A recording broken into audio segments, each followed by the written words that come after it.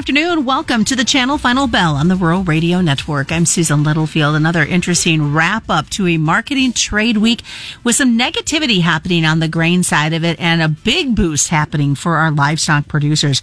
We're going to dive into all avenues of this today as John Payne joins us with Hedge Global Marketing. And John, I kind of want to start out. You made a statement when you and I were talking on the air earlier today that the markets are seeing money going into the feeders, and that's going to be a big pressing factor for these feed grains. Let's talk a little bit more about that.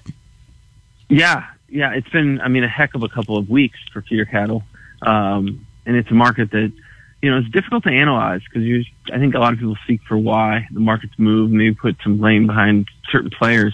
Feeder cattle, there's talk of funds trading, and I'm not saying there aren't people speculating, but, the volume at the CME is rather low. So, the amount of money it's either taking to move the market or, the players in it, it's, the fund flow is certainly to the upside. In my opinion, you saw a lot of selling, chasing the news from the bearish October cattle on feed report. And then we got another one that kind of broke the market in November and then, cascaded down into Thanksgiving time where, we put on a low that I think a lot of people scared, and we have not looked back from that point. It's been pretty much straight up, barring some choppiness here and there. And now we find ourselves in the deferred contracts right back to where we were. So it's been a weird ride for beef. We went down there in the 280s and then back up to 300. But, this market, unlike, in hogs, for example, where the pork cutout's moving up, in the case of this is all led by feeders. So we have a big inventory report next week. Keep your ears open for what's expected there, because that could be the story that gets written on the 1st of February. Do you anticipate any big surprises in that report? We've been waiting for these numbers, especially with the way we saw so much herd liquidation taking place over 2023. Yeah. I would imagine we're going to see some constraint. The question is at like 4%. I don't know. At this point, the demand for lightweight steers, 4 or 5 weights is really strong. And that's, telling me that either the supply and their demand is better than you think. Now, it doesn't have to be great, but the feed lots are not doing great right now. Even with the break in corn, you can move the numbers around quite a bit depending on basis, but just using the CME board math, the deferred feeder cattle for like fall aren't great. So if you want to be bearish, it's more on the fact that feeder cattle they're not going to buy ahead with these margins. And right now that's what it takes. It's a pretty big comeback, in the expectation that prices are going to get higher, this summer. And if that doesn't happen, that could be ugly for the feedlots if they're buying ahead and all of a sudden feeders would fall apart. Well, since we're talking about the livestock side of it, let's talk a little bit more about those feed purchases as they look into the summer months. What are some key things that we really should be focusing on from that perspective? Well, for one, the carry has come in. So, when you look at where we have, and by that meaning the front month contract versus the summer contract in July. So March is trading as well as it's traded versus July, going back to early January. So we've seen that spread come in. That'll make it more expensive, to buy front month corn. The farmers are kind of holding fast, but on the board, that deferred contract in July is what, 460, 465 maybe. And that is not, for me, that's where you look up and load up on volatility. If I can't recommend a certain trade, but, one that would be volatile in nature and profit from a sharp move higher, because that's where the decision is going to need to be made. You're going to get an opportunity. I don't know what it is, Susan, in feed grain. But, in the case of other markets, like we see these things turn around usually when things are the most bearish. The problem with buying ahead right now in markets like wheat, for example, specifically Chicago, is you get this massive carry to have to buy into, whereas in corn it's not as bad. So what about this movement that we've seen in hogs? We look at those numbers, and especially how we finished off even on the nearbys today. There's some good opportunities right now for this hog market. Yeah, and again, I tend to talk CME board math because that's the numbers that we're analyzing. But on a margin perspective, like summer margins for hogs, and depending on the weaning price you're buying into, we don't have a lot of input price on that.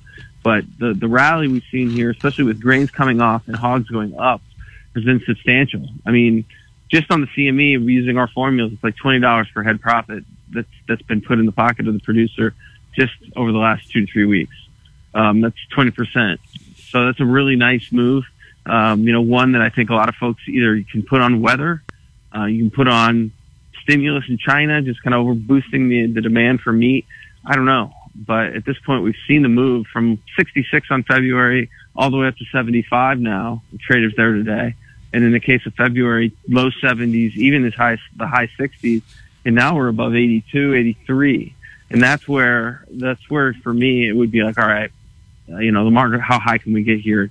In the summer months are the ones that would scare me to sell. But looking out in Q4, there's a pretty good margin out there relative to what you would have gotten the last couple of years. So, it's not the same as the feedlot side. The feedlot side is they have a higher cost up front with these feeders trading where they are relative to the hog confinement. What are you hearing on consumer chatter at this point when it comes to our proteins? Well, I try to be anecdotal a little bit on this just because I live in a pretty populated area of middle class consumers. So Chicago's got plenty of those, and I just see a lot of demand from the consumer side for beef. I don't see things slowing down. Yes, maybe some steakhouses are charging absorbent prices, but I think I said somebody said the other day at like the Texas Roadhouse around here, and there aren't a whole lot of them.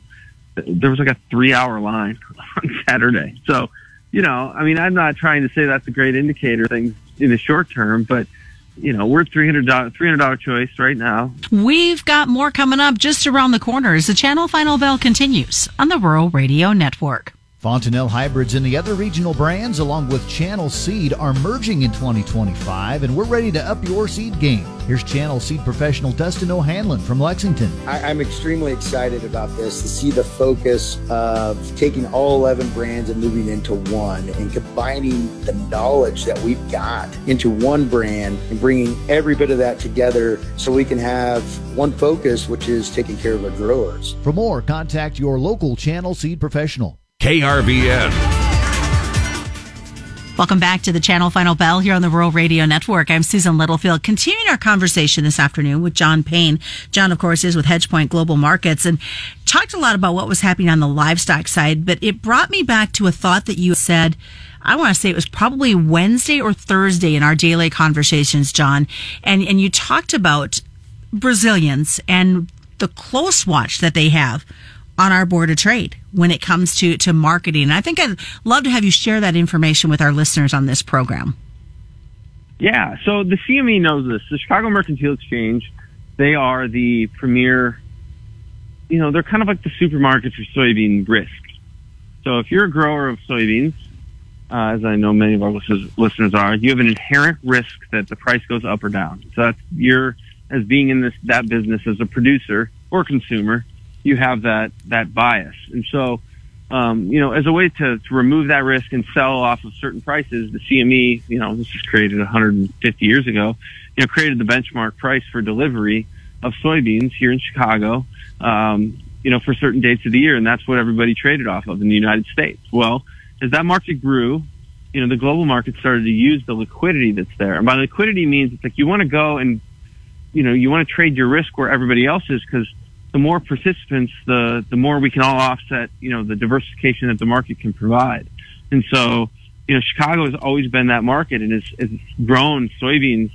We have all these new players in the game, and a lot of them from the same area in South America, yet they still use the Chicago price. So, when the contract was established or even traded at its highest, the U.S. was 75% of the production globally, maybe even more. And now we're close to, we're not even half.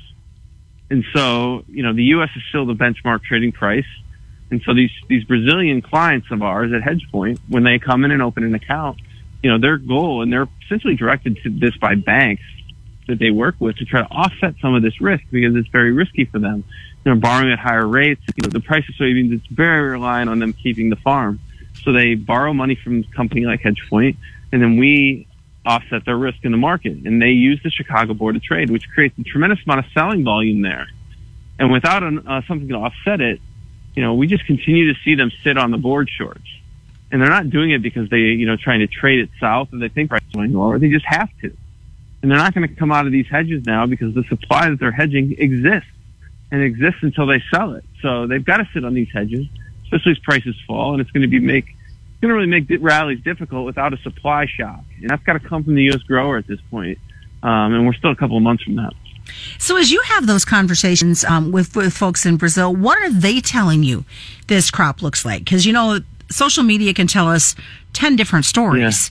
Yeah. But kind of what's your takeaway feel? It's pretty good. Okay. I mean, it's pretty good on an average. They're growing, their acreage growth is so high. It's like, well, you might miss a little bit, but you're still higher than where you were a year ago and well above where you were 5 years ago. I mean, like 25% higher than where you were 5 years ago. And so the question isn't so much about what they're doing now. I'm constantly asking the brokers and the analysts, is like, they always say basta, which means stop. And I'm like, when is that going to happen in Brazil? When are we going to stop seeing estimates go up every year? And so until that happens, we need one of two things to happen. You need to have, the U.S. supply down in the U.S. will have to shrink globally, or China will have to pick up the slack on the buyer side, or we need to have the U.S. crusher pick it up. One or the other. Beans go two places. They go to China or they go to a crusher. And at this point, the crushers had a rough week for ADM for other reasons, but, it was a rough week for them. The crush is falling. We're really cheap crush level, 75 cents on the March contract now, and it was like $2 a year ago.